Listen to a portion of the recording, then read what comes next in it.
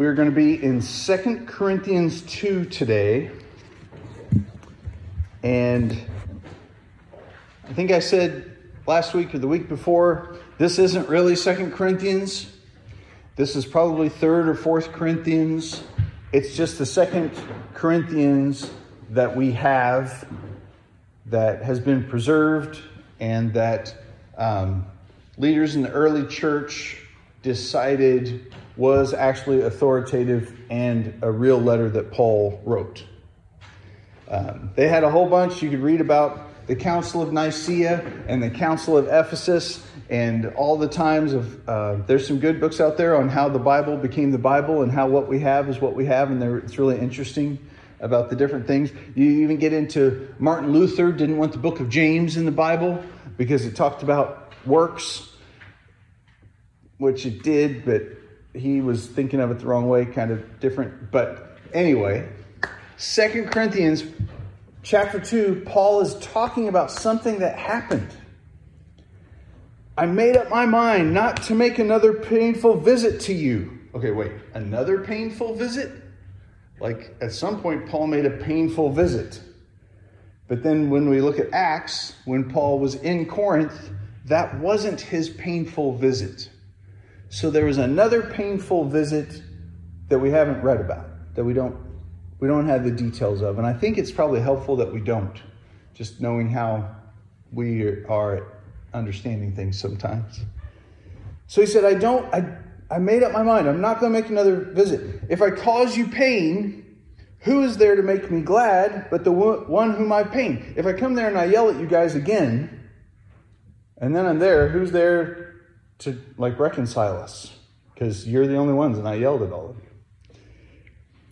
I wrote as I did so that when I came, so when he does come in prayer, he wrote as he did, wrote this other letter, that I wouldn't suffer pain from those who should have made me rejoice, for I felt sure that all of you, that my joy would be the joy of you all.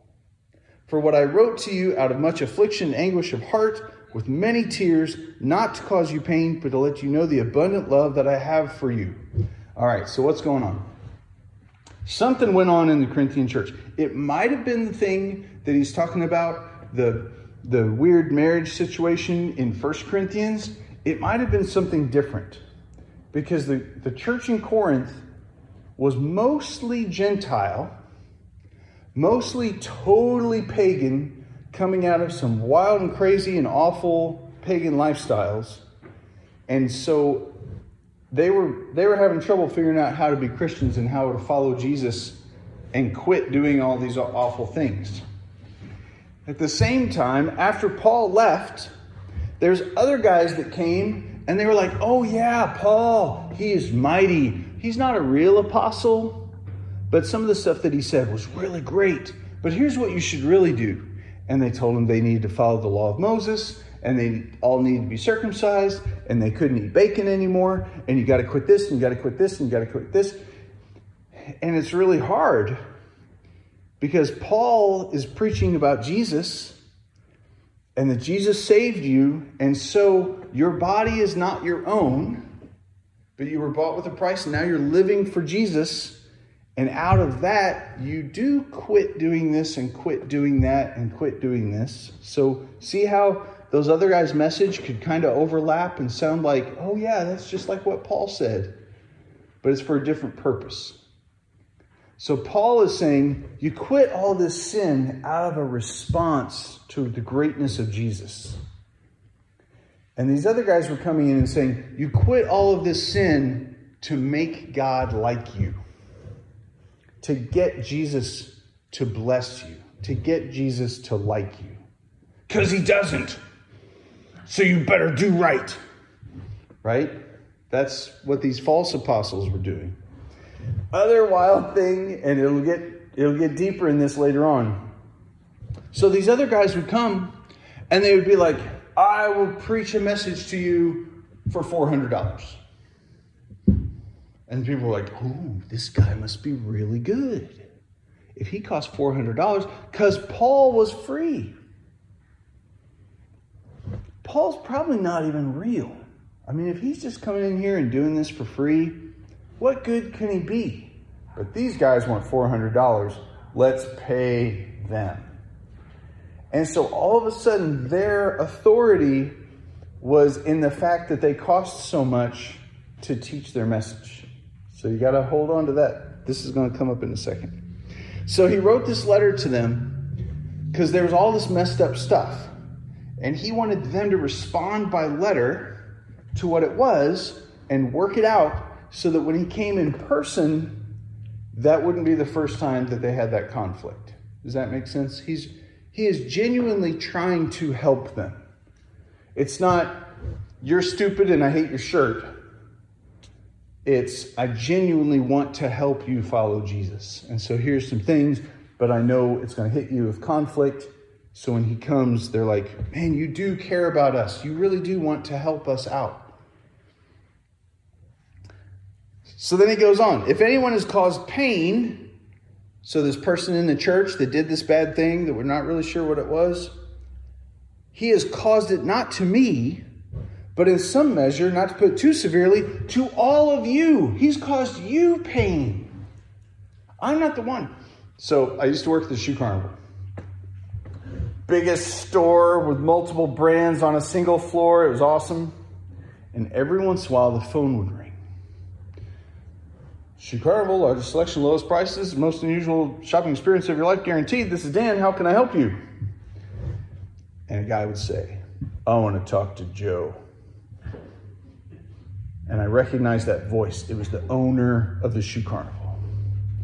And you were never allowed to announce over the PA, Joe, the owner is on the phone calling for you, because the owner was in the parking lot on his cell phone calling in to let Joe he was coming. So, just a moment, you put on hold. Joe! The boss is on the phone. And it'd be panic. And it was awesome and it was hilarious. And I didn't fall into all that stuff, which is why I didn't have a future in shoe sales. But everything was on that guy. When that guy showed up, any harm that was done in the store, any messed up shoe, any cockeyed sale sign was an offense to that man. Right? That was the management style back then. That's what the Corinthian church is afraid of. Ooh, we got to get this right for Paul. You made Paul mad. You did this sin, and Paul's coming, and he is going to give it to you. And Paul is saying, this is not me. Your sin, look, you hurt me the least. I'm part of the body of Christ, and I'm hurt the least. The person that's among you that committed this terrible sin hurt all of you.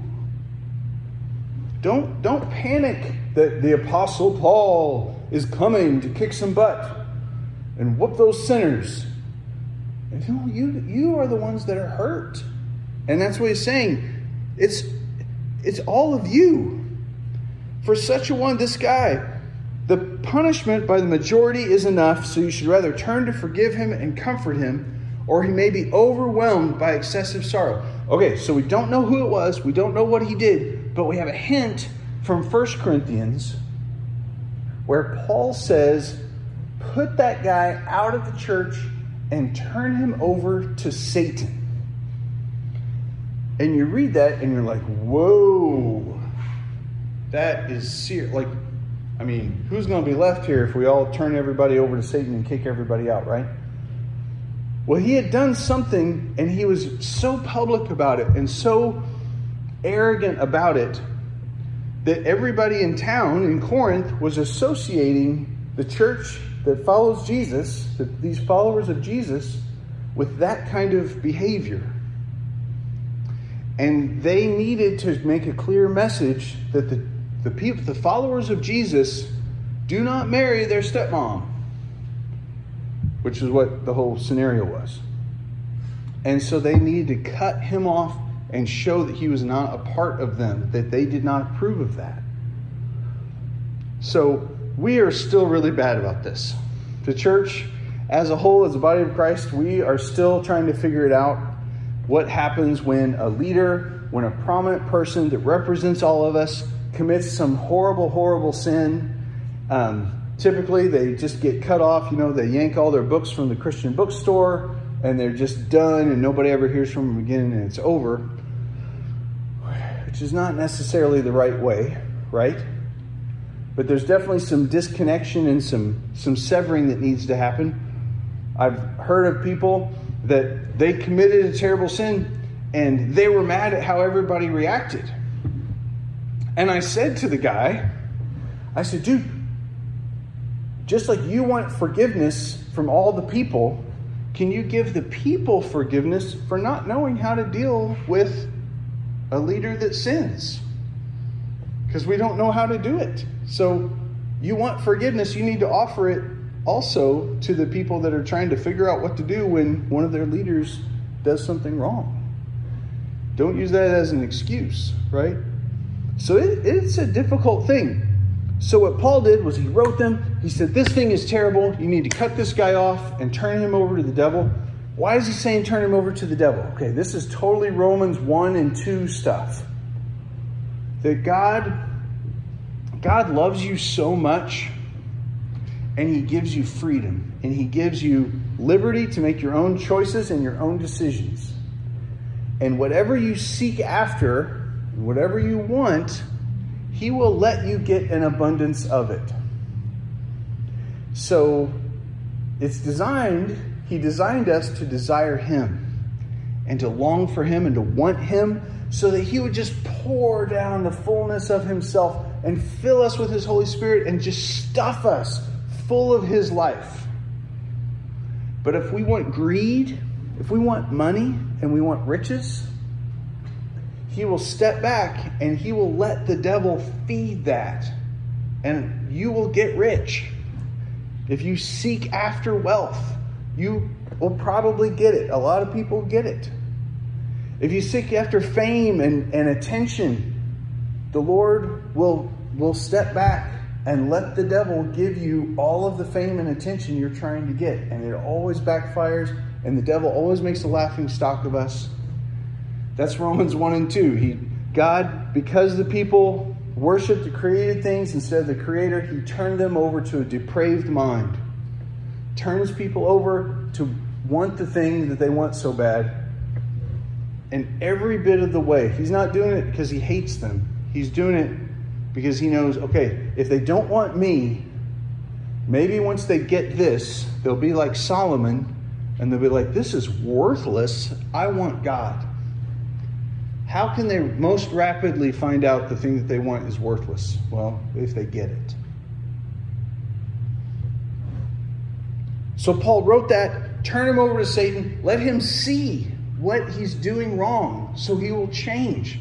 So often we don't do this, right?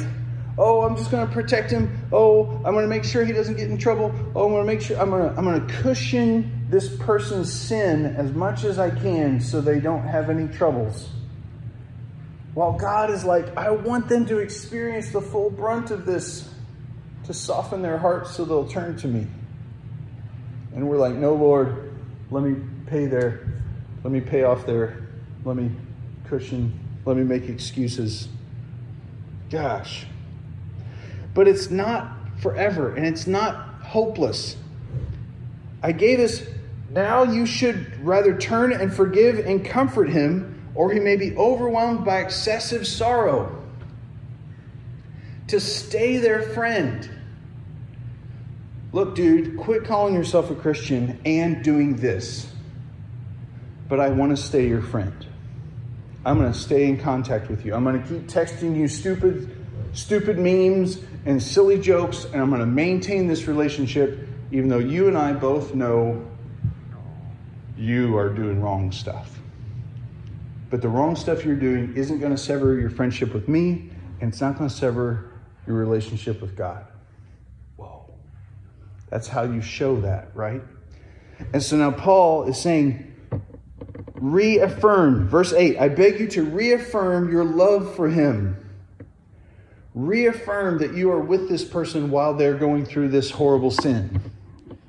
So that when they get over it, when the Lord changes them, I had a friend, and he was really frank with me and really helped me out a lot. He's like, how much trouble are you having changing yourself? Just working at changing yourself. I said, I can't change myself at all. I'm still as stupid as I was when I was 16. He says, then why do you think you're going to be able to change anybody else? Don't try to change other people if you can't even, like, I would be the most skilled person at changing myself, right? And I can't do that. Only the Holy Spirit can change me, and the Holy Spirit does. Why do I even try to change another person?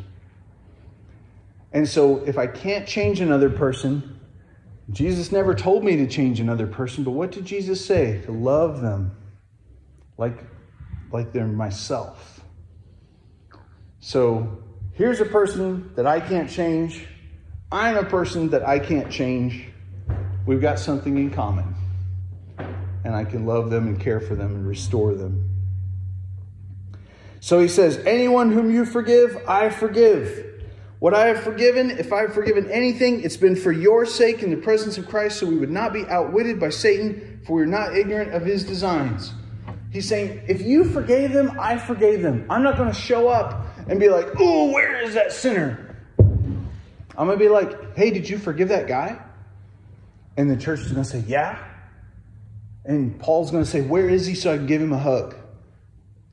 Because you forgave him, I forgave him. And this awesome little last sentence, we have to do all of this so that we would not be outwitted by Satan, for we are not ignorant of his designs. If we are the body of Christ and we've been given a ministry of reconciliation to reconcile people to God, what would be the devil's best tactic against us? To give you an even better hint, when Jesus said, by this all men, he said at the Last Supper, by this all men will know that you are my disciples by your love for one another. So the thing that shows off if we are disciples of Jesus is our love for other Christians. So it's super easy to say, yeah, but not everybody that calls himself a Christian is a Christian. Be super careful thinking that. Because there's another guy that made a statement like that, and he said to Jesus, who is my neighbor? Because he was trying to make sure he could pick and choose who his neighbor was. Just like I want to pick and choose who a real Christian is so I know who to love and who not to. I know that dude is not a part of the body of Christ, so I don't need to be kind to him. What? I hope nobody would say that about me when I'm being a jerk in the to-go line at the fast food restaurant, right? I know that guy is not a Christian. See how mad he was? There's mustard on his cheeseburger. No way, come on. We don't want to be outwitted by Satan. So when I harbor bitterness and unforgiveness in my heart, I think, okay, would I rather keep on being mad at this guy that did me wrong and give Satan a little bit of a leg up? Or would I rather forgive that guy and not be bitter and be fine and keep Satan out of our friendship? Even if it's not even a friendship. Even if I don't even have to talk to him again for the rest of my life. I don't want it to be because Satan's between us. I want it to be because we never crossed paths, right? Wow. Forgive so we would not be outwitted by Satan. So then Paul tells this little story, and it's a little historic thing. When I came to Troas to preach the gospel of Christ, even though a door was open for me in the Lord, my spirit was not at rest because I didn't find my brother Titus there. So I took leave of them and I went on to Macedonia. It's really funny. Like you read that and you're like, what does that have to do with anything? Right? And you look in Acts and you're like, where exactly is this in Acts? I can't find exactly. It's a little disputed, a little discussed. None of that's what matters. What did Paul just say? Care for each other. Be concerned about each other. Your concern for one another keeps Satan out of your relationships. For instance, that one time that I came to Troas and I went to preach there and I had an open door, there were all kinds of people, but Titus wasn't there and I was so disturbed. Like, where's Titus? I got to go find him. Never mind this awesome religious activity of preaching the gospel to all of these people. I care about finding Titus more. Isn't that wild? Like you're like, wait, I thought Paul just like wanted to preach all the time and preach to everybody. He was disturbed. He loved Titus so much. Titus wasn't where he was expecting him to be, and he became worried about where Titus is. And he didn't do any magic, crystal ball, oh Lord, show me where Titus is right now to reassure me. No, he just said, dude, I got to leave. I got to go find Titus. And he went after him. It's a little hint of this dude that you kicked out and you turned over to Satan.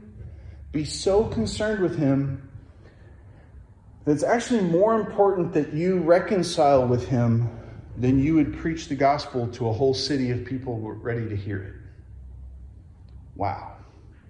What if, we're in Evansville, right? I don't know if every other city has as many church splits and church splants as other cities. We've got dozens. I've only been a Christian since the late 90s, and I've witnessed so many church splits and so many divisions. Can you imagine what would happen if people sought after reconciliation with their brothers and sisters as more important than preaching to a whole city of willing people ready to hear the gospel? That just sounds so backwards, doesn't it? Nowadays you would probably hear, we had this big evangelistic event and this guy didn't agree with it, so we fired him and we found another director so we could have our evangelistic event. I made that up, but that totally sounds believable. As opposed to, we're going to have this huge evangelistic event and the leader guy decided we weren't going to do it, so we canceled our reservation of the Ford Center and we lost hundreds of thousands of dollars of preparation, and we decided to just have a prayer meeting at his house. But that's more like this, right? We rushed off to Boonville to find the guy because we couldn't find him. Wow. And then Paul says another weird thing that seems like it's out of context, but it's not. But thanks be to God, who in Christ always leads us in triumphal procession, and through us spreads the fragrance of the knowledge of him everywhere. God is spreading the fragrance of the knowledge of God everywhere. We are the aroma of Christ to God among those who are being saved and among those who are perishing. To one a fragrance from death to death, to other a fragrance from life to life. Who is sufficient for these things? For we are not so many peddlers of God's word, but as men of sincerity, as commissioned by God, in the sight of God, we speak in Christ. All right, so this is really cool. Thanks be to God who always leads us in triumphal procession. A triumphal procession, when Paul says triumphal procession, I want you to think of something like a tailgate party. So when I say tailgate party, you have a thing in your head that is an event, right? And it looks like a certain thing. And we could probably play a game and write down what's going to be at a tailgate party. There's probably going to be beer. There's probably going to be cornhole. There's going to be people with grills. There's going to be flags or banners of the team colors, right? I could probably, do a survey on Facebook. What does a tailgate party smell like? And everybody would say charcoal. It smells like victory, right? For my team, whatever. So this triumphal procession, when Paul says triumphal procession, all the Corinthians know what that means, and they have an image in their head of what a triumphal procession is. Just like you guys picture a tailgate party, a triumphal procession is a thing. So let me tell you what that is, because I want you to picture it as we read this. Okay? So let's say some Roman army, they go off and they conquer Syria. And they come back from Syria and they bring all the gold and the riches and the spices and all the great things. Well, the commander of the army would dress in purple. He would put red makeup on his face. He would have a laurel crown of olive branches or tree branches to show that he won and he's like the king of this region because he defeated all these people. There would be people walking in front of him throwing spices out on the street. And the spices would be really, really fragrant. Like last week when the storm was coming, you could smell the storm, the petrichor of the storm coming, and it had that scent. Or when people in your neighborhood peel out and burn rubber, and you got that stinking, nasty rubber scent. A triumphal procession had a scent to it. And it was all of these spices and incense that they would throw out like confetti or like a ticker tape parade, right? In front of the procession.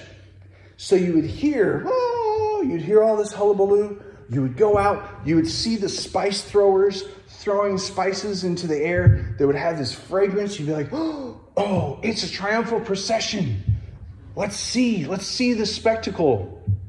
And then there would be the army, and there would be this champion, and he would be in royal, purple robe and gold and face paint on and a crown. And there are some historians that said that this was the closest Rome came in the Roman religion that they came to men and God meeting together. Was in the triumphal procession. Because everyone is celebrating and decorating and cheering for that commander that won. But they're also recognizing that he won because the Roman gods favored him and looked down on him and blessed him. And so it's almost a religious, political, frenzy, joyful power thing, right? And so he comes marching, and he is all decorated, and they're almost having a religious experience with the incense and with the spices and with the music, and yes. And then comes the army and all the men that fought and all the spoils of war, and they'd be carrying all the rich spices or the rich metal or the ore or the riches, and it would just be like, yes! And then would come the end. And at the end would be all of the prisoners that they captured from that terrible country. And we conquered those people, and those people, you know what we get to do with them? We get to watch them get fed to lions and bears in the arena, in the Colosseum. And those guys are getting dragged along, and they're naked, and they're beat, and they're injured, and they're hurt, and they don't look like us. And that's just the yes. Look at how strong that guy is. We beat him. Look at how weird that guy looks. We beat him. And so the end of the triumphal procession, and people would throw stuff at them. People would throw all kinds of nasty crud at those people at the end. And that was like the participatory activity that you got to join in on. So Paul says, love your brother in the church. Restore him. And you might look really stupid because you've just said to the whole city, we aren't like this guy. We follow Jesus and this guy isn't. And he's doing terrible things. And now we're restoring him and we're bringing him back in because we have forgiven him because Jesus forgave us.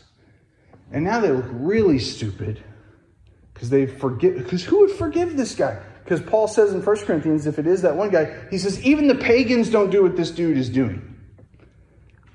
And here we are in the church, and we have this with church leaders, that even the most worldly, sinful people out in the world wouldn't do some of the stuff that church leaders have done. But can you imagine restoring them and bringing them back in and forgiving them and showing them love and care and not long-term bitterness for the rest of their lives? Bring them back in. We're going to look pretty stupid, aren't we? What are we going to look like? Thanks be to God, who in Christ always leads us in triumphal procession, and through us spreads the fragrance of the knowledge of him everywhere. We are the aroma of Christ to God among those who are being saved and among those who are perishing. To one, a fragrance from death to death, the other a fragrance from life to life. He's saying we're like the people at the end of the triumphal procession. We might look really stupid. And everybody thinks that they've beaten us. Remember, Jesus said, if you take up your cross and follow me, you're worthy to be my disciple. Those guys at the end of the triumphal procession know that they are being led to their death. When the parade is over, they will go into a Colosseum and die. And everybody will watch. And Paul is saying, you might look stupid. You follow what God wants. And he wants us to show off our forgiveness. We are the aroma. I love this part. We are the aroma of Christ to God among those who are being saved. A lot of people read that and they're like, oh, those people, I'm giving off the aroma of Christ, and that's why they don't like me. That's why they're against me. But look at who the aroma is for. It's the aroma of Christ to God. That when God comes near to me, he's like, you smell just like Jesus. You smell like my boy. I can tell you what every one of my kids smells like, right? You probably know. I mean, you know what your kids, you know this people's smells. It is still an identifier. We're not monkeys or anything, but we can still know somebody's smell. We are the aroma of Christ to God. We are so close to him. We are so made in the image and formed in the image of Jesus that we smell like Jesus. And then finally, this last line is so awesome. We got to talk about it just for a second. We are not like so many peddlers of God's word, but we're men of sincerity, as commissioned by God in the sight of God, we speak in Christ. The word that Paul uses here, peddlers of God's word, was the word that people, you know how we got a snake oil salesman. And if I say he's just selling snake oil, you know what I mean, right? You know, the guy's selling something and it's fake and he's just a shyster or whatever, right? We got all these words. Paul uses a word like this that they used for a person that would water down their wine so they could sell more of it at lower quality and rip people off. What? These guys are watering down the message of God so that they can make more money. Gosh, like this is happening right now in 2022, right? No, we are not people that water down God's word and God's commands and God's love so that we can make more money. We are sincere. Sincere. We're honest. We are true. That's why I don't have a problem talking about how I struggle with things and that I do a terrible job at a lot of things, because I would rather be sincere than anybody think that I was bulletproof and awesome. Jesus is bulletproof and awesome, and I need him. Sincerity, commissioned by God in the sight of God, we speak in Christ. You can get so much further. So look back, read this whole thing backwards. Sincerity of really loving this guy that sinned. If we follow the rules, you did a bad thing, you're kicked out of the church, we turn you over to Satan, we're done. Don't make it a rule. Don't make it laws, right? Let's be sincere. Gosh, my bro messed up and sinned. But I love him because Jesus Christ loves me and has forgiven my sins. And so with the forgiveness that I've been given, stuff we talked about in 1 Corinthians 1, with the forgiveness I've been given, I'm able to forgive him. Because I don't want to give Satan any space between us in our relationship. And so it all wraps together. This stuff on forgiveness is a big deal. Last thing I want to say about forgiveness is it is all about your relationship between you and God and not that person that sinned against you. The person that has sinned against me that I have unforgiveness for, do you think they even care about me? Do you think they even know that they sinned against me? Do I need to restore anything with them if I'm never going to see them again and we're never going to cross paths again? What's the forgiveness about? The forgiveness is about me growing with Jesus. And I get to fully embrace his forgiveness when I practice it and when I act on it. That's why we pray in the Lord's Prayer, forgive us as we forgive others. I get to really appreciate and learn and grow in learning what his forgiveness is as I offer it to other people who didn't do anything near what I did to Jesus. They didn't even come close to me hammering him on that cross, right? So, gosh, I love it. There's so much good stuff wrapped in together. Let's pray. Lord, thank you so much that your word is living and active and sharper than any sword. Thank you that you grow our soul and our spirit by the power of your word working in us. And I pray that you would help us this week to forgive other people, that we would just be an abundant fountain of forgiveness, and that through that we would realize the abundant fountain of forgiveness that you are for us, that you have forgiven all of our sins, and that you don't hold anything against us, that you love us so much we even smell like you. Thank you so much, Lord, for your grace. We love you. Amen.